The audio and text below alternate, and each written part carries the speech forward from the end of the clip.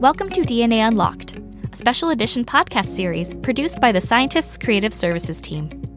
This series is brought to you by Amgen, which is a pioneer in the science of using living cells to make biologic medicines. They helped invent the processes and tools that built the global biotech industry, and have since reached millions of patients suffering from serious illnesses around the world with their medicines. In DNA Unlocked, Ray Deshaies, Senior Vice President of Global Research at Amgen, explores the ever-evolving perception of human biology and disease processes, thanks to a growing mountain of genetics and omics data. Through discussions with colleagues and other leading research experts, Deshaies unpacks how drug developers decode human genetics to solve some of the most challenging diseases.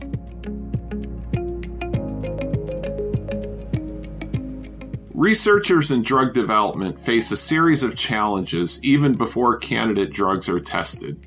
Namely, finding promising targets and figuring out what they do in the context of complex diseases.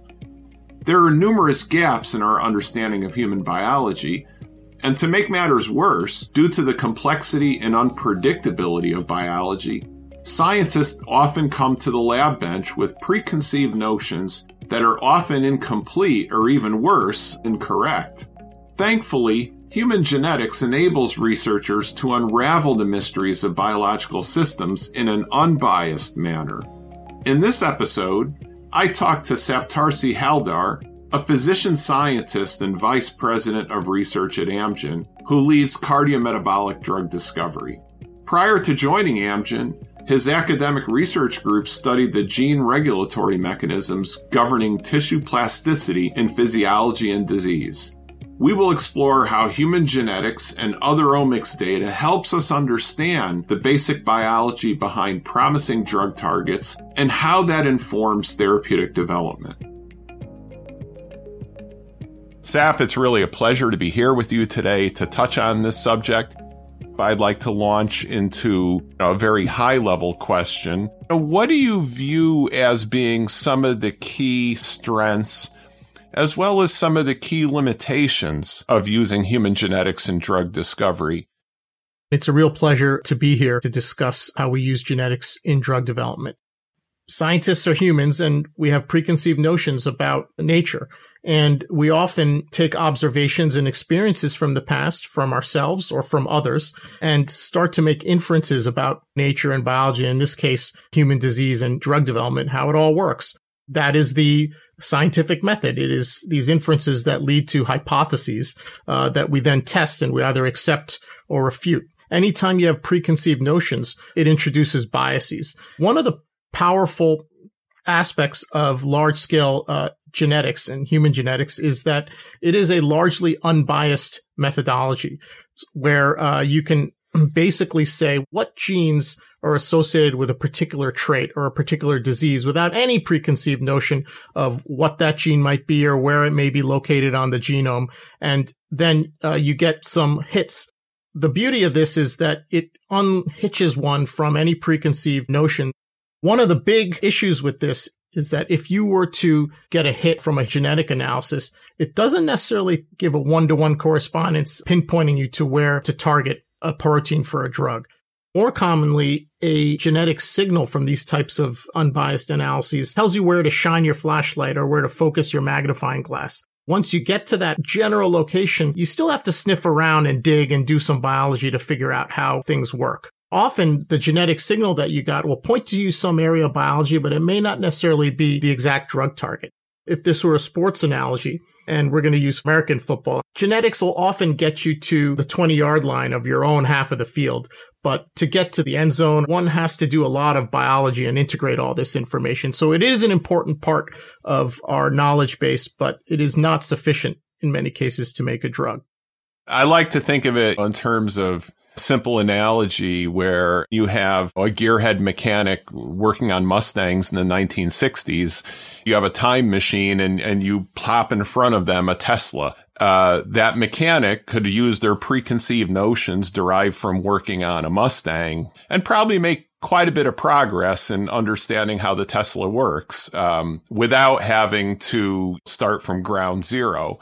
But imagine you beam in a Martian from outer space who's never been on Earth before and you confront them with the Tesla, they wouldn't have the same preconceived notions. The best approach would be to give them a screwdriver and a drill and a hammer and a saw and to systematically remove parts and then see what aspect of the car didn't work any longer. And in that way, you could arrive at an understanding of what parts contribute to what function of the car. And that's sort of like what genetics does for you. It allows you to systematically remove parts from the organism and then determine what happens to the organism as a consequence of that. Now, implicit in what I just described, however, is that many of the genetic variants that exist in a human reduce the function of a particular gene. And when they reduce the function or they completely eliminate the gene, that leads to an enhanced risk of disease. You have a certain variant and you're more prone to having a heart attack, for example. We want to decrease the risk of having a heart attack. If you have a variant that increases a risk, how do you use that information to think about developing a drug? I love the car analogies. If you're looking at all the parts of a car, there's 1,000 ways to mess up how a car works. And that's kind of how genetics works. If you clip the wire or you mess up with some gear, you misalign it, you're more likely to mess up how the car works and not make it better. Because everything has a function for how the machine operates. If you mess with a gene or mutate it or delete it, often you're more likely to mess up its normal function. And that's how a lot of genetics will work. So we get a variant or a mutation in a gene. More than likely, it's reducing normal function of that gene. If a gene isn't working right, maybe you can replace it in 1 in a million patients and you can make them better. But for the more common heterogeneous forms of the disease, just because you know how something works when you perturb it, it doesn't necessarily mean that augmenting it, even if you could, is going to make the disease better.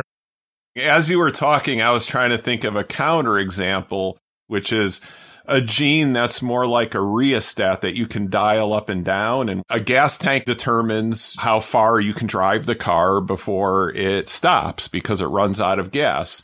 If you had a genetic variant with a smaller gas tank, your car would have a shorter range. On the other hand, if you had a variant with a bigger gas tank, your car would have a longer range. So that's an example where the variant is like a rheostat that controls the range. There's a lot of variants in human genetics like that, where you can dial a lot of genes with different variants, and that has a positive or negative effect on susceptibility to disease. A lot of what we do in human genetics when we're identifying targets, the variant is telling us about the lifetime risk of getting a disease. So you may have a particular variant, and it means that your risk of having Parkinson's disease is elevated. But just in my own life, I've known some people who are unfortunate enough to get Parkinson's disease. And the rate of progression of the disease in those people actually varied pretty substantially, where in some cases it progressed very slowly, in other cases it progressed very rapidly. Much of the genetics we have is like sort of a snapshot, which tells us this is the probability you get this disease. What we need is more like a movie, which actually shows how the disease, if it comes on, unwinds over time, how it progresses. Is there a solution to that problem? This is a very big problem in how we currently use human genetics. It's the initiation of disease versus the progression of disease problem. It's very important to understand what leads to the initiation of a disease, because I think that gives us a lot of biological insight. But as drug developers, it creates a major problem, because we are creating drugs that we want to prevent and also halt the progression of disease. But when you're talking about things that initiate disease, you really don't know when that's going to occur, and it forces you to start treating people who are completely asymptomatic. If we take the neurodegenerative disease example, if you have a drug that interdicts a pathway that leads to the onset of Parkinson's, Are you going to give that drug to a 30-year-old who may have a risk of developing Parkinson's 3 decades before they have it? Is that going to cause harm? The way we're designed now is to take people that have some early form of the disease and either halt the progression or reverse it. So we need to find targets that act as rheostats that can modify the progression. And our current genetics are largely looking at snapshots. So the way we've done a lot of genetics over the last decade is taking a very large population of people who donate their samples for genetic information.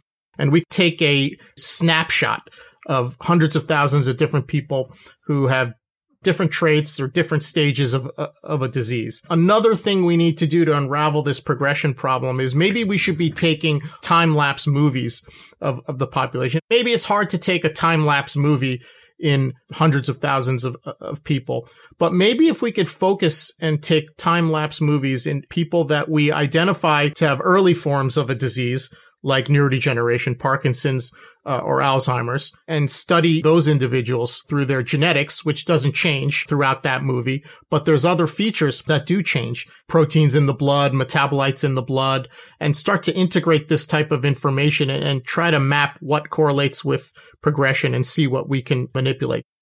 Another challenge I was thinking about where you have a complex disease like, let's say, heart failure, which I know is something that you think a lot about.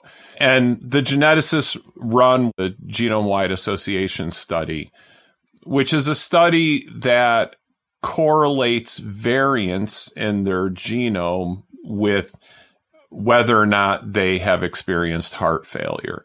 In a population of people who have or don't have heart failure, you look to see if there's enrichment of particular variants. If a variant is enriched in the population that doesn't have heart failure, then it's protective. And if enriched in the population that has heart failure, it increases risk. But then if you dig a little bit more deeply, what you find is that there's not one gene or 2 genes or variants. There may be 100, each of which contribute 1% or even less to the risk of having heart failure. Because if you develop a drug that only addresses 1% of the risk, it's going to be hard to deliver massive value with that type of drug. What you want is a drug that would affect 30 or 40 or 50% of the risk. So how do you deal with that? That is a complicated issue. Cardiovascular diseases, like any chronic heterogeneous disease, is often very multifactorial, a combination of genetics and environment. Genetic variants that are common in the population typically cause small effect sizes, because if they cause huge perturbations in the system, they wouldn't be common. They would be rare. And on the flip side, sometimes nature has stochastic accidents, which are rare mutations that can occur. And those typically can be quite deleterious and have big effect sizes on a disease. And this is the paradigm that we struggle with. Often those small signals are giving you clues about a target or a pathway. And even though the effect sizes are low, when you have a small genetic perturbation from birth, you should take that signal, and it gives you a impetus to then dig in and explore the biology and pharmacology more and ask, well, what happens if I manipulate that gene acutely in a preclinical model, for example, or a cell, where you can now achieve 100% inhibition or 50% activation? We can have bigger swings on the function of that gene using pharmacological approaches or genetic approaches to start to get at what kind of rheostatic function can be elicited. The second thing is that sometimes you get signals around families of genes that cluster on a type of biology or a type of pathway. If you were to do a genome-wide association study for things that lead to a failing heart that doesn't contract well, you would come up with a lot of genes that affect cholesterol. For example, an LDL cholesterol in the blood. And a lot of those would be low effect size genes, but then one could construct some type of relationship that seems like if you have too much LDL cholesterol, somehow that leads to heart failure down the road. And if you have less LDL cholesterol, that leads to less heart failure. And then one could start to construct a hypothesis around LDL cholesterol as a modifiable risk factor for downstream disease. If you do genome-wide association studies for LDL cholesterol, you may get a whole number of genes, but a lot of those aren't going to be the exact drug target that you go after. And in fact, the most widely used drugs for LDL lowering, the statin class of drugs, the signals for their target, HMG-CoA reductase, are not the most prominent signals one would get in these types of genetic analyses. But yet the genetics does still point you to manipulating LDL cholesterol in multiple ways to benefit downstream cardiovascular risk. We should be thinking about using genetics in a more versatile manner, not just pinpointing us to a single drug target. From looking at what's being worked on, it feels to me almost as if our fields of drug discovery are target limited. If you look in cardiometabolic disorders, your chosen field, there's 22,000, give or take, protein coding genes in the human genome. My guess is there are at most maybe a few dozen out of the 22,000 that are actually being pursued as targets of potential future drugs. And I'm curious, why is the number so small? Is that because there really is a limited number of volume knobs in the cardiovascular system that you can tweak to dial up or down in a beneficial way to treat human disease? Or is it a reflection just of our limited ability to identify good targets? And maybe there's a lot more good targets out there. We just don't know about them. I would say you're absolutely correct in that good targets are hard to find.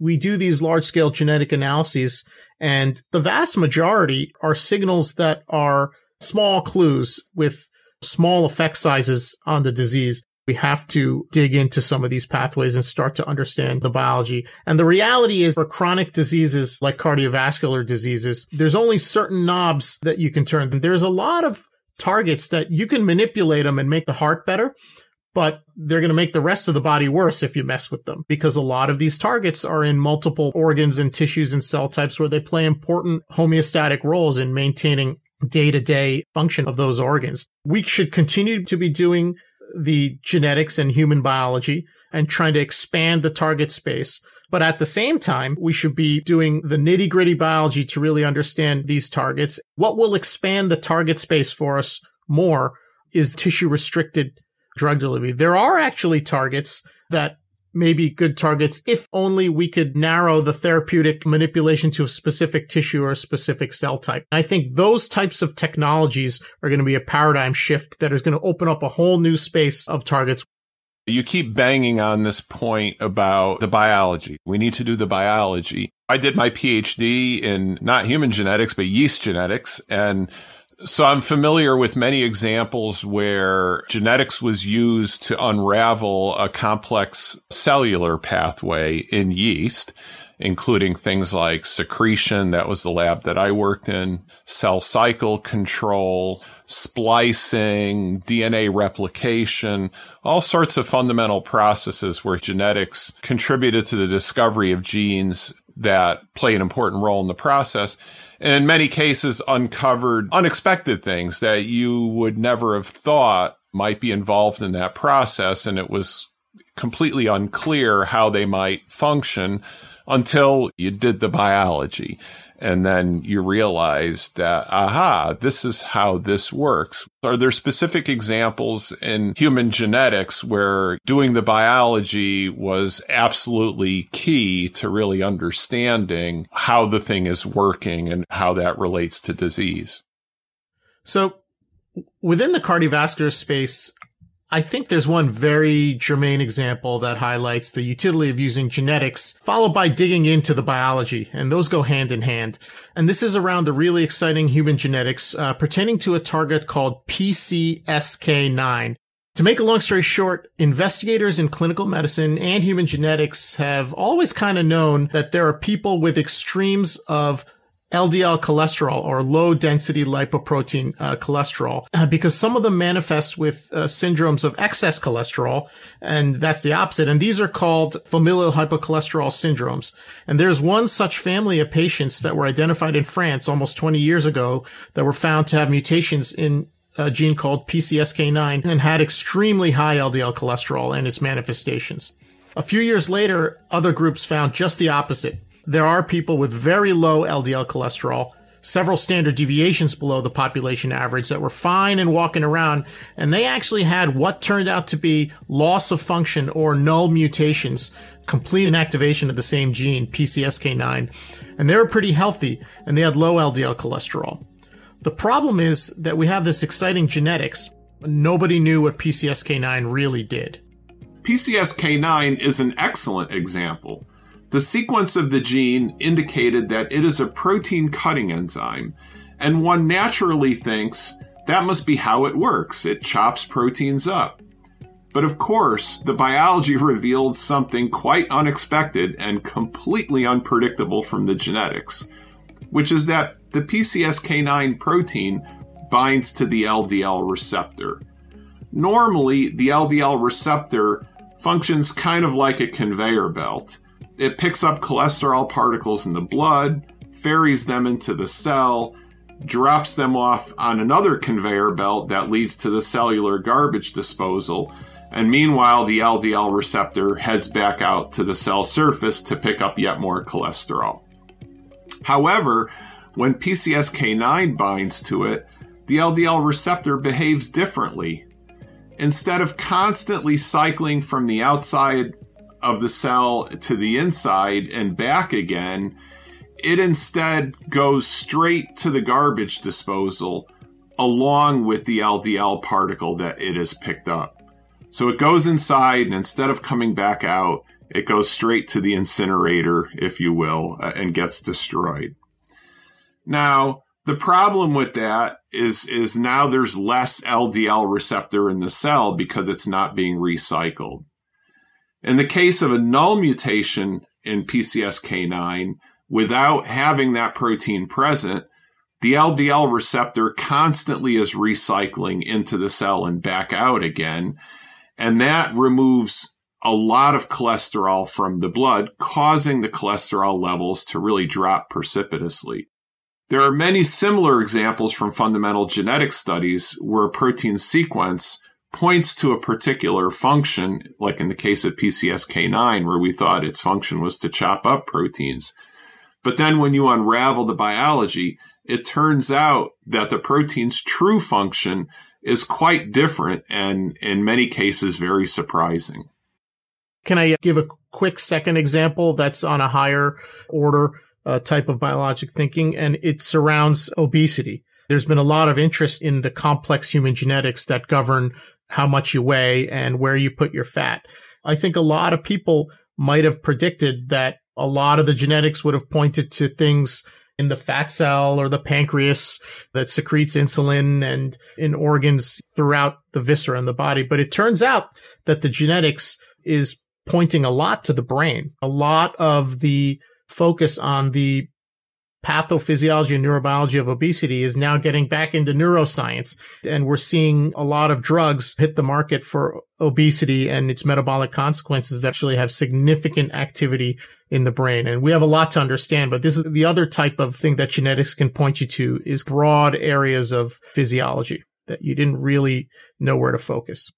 I'd like to turn to a final question, and it concerns an issue that I know we confront on an almost daily basis. Let's say you do the genetics and you find a target and the directionality is correct. Removing the target is beneficial and the effect size is very large. If you inhibit this gene, you reduce the risk of disease by 90%. Everything is lining up, but then you look at the protein and it's completely unclear how you could get a drug to stick to it. Maybe it's a Teflon ball. You can't get a drug to stick to it. And even if you could, It's not like there's a pocket in that little Teflon ball that's really critical that you could shove a drug into it that's going to block its function. And we call these things undruggable. We can't influence their function with drugs. As many as 85% of the proteins encoded in the human genome are undruggable. So it stands to reason if you do genetics and genetics points you to a target, the likelihood is 85% of those targets will be undruggable. How do you deal with that? The beauty of genetics is that it can point you in new directions that you didn't expect. But if you were only going after inferential or hypothesis-driven approaches, which you're thinking at the end of the game, I got to make a molecule to drug this target, you would paint yourself into a narrow corner of the available target space of the druggable genome. It's hard enough to find targets that check all the boxes with human genetics as far as effect sizes, biologic plausibility, safety, directionality. So that limits you. And then to come at all that and say, oh my God, I don't know how to make a molecule to interdict this target that I have so much conviction around. There's some innovative ways to approach the undruggable genome that I think could really open the doors for the future. There's a belief that once you've identified a target, to make a potent and specific drug, one still has to design a molecule that directly binds that target or in a very direct manner and specific manner manipulates that target, whether it's reduces its function or abundance or increases its function or abundance. I would say that there are two emerging approaches that may open the doors to this, quote, undruggable genome. The first are nucleic acid-based therapeutics, which allow you to either dial up if you want to overexpress or dial down if you want to silence a gene solely based on the genetic code and its nucleic acid sequence. And these are antisense DNA oligonucleotides or small interfering RNAs. And then there's the concept of, can we design molecules that can bind a protein of interest, not necessarily manipulate its function or enzymatic activity, but simply degrade it or inhibit its function by bringing it into proximity with other proteins that may interfere with its location or function. I agree, Sap, and I would put those near the top of my list as well. There's so many complexities to using human data to discover targets and what the future potential is and where things are going to go from here. I look forward to seeing what comes out of your laboratories over in the cardiometabolic disease therapeutic area as you strive to work with human genetics to potentially discover targets for treating many of these cardiovascular diseases that today remain some of our biggest societal challenges. Then using that knowledge to start building medicines that could make a real difference for patients in the future.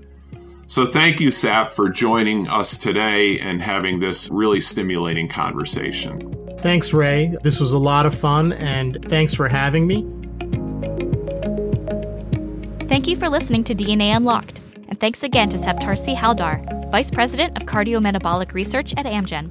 To dive further into this topic, please join Amgen scientists at the DNA Unlocked Q&A webinar discussion on September 1st. Register for this event at the link provided in the episode notes.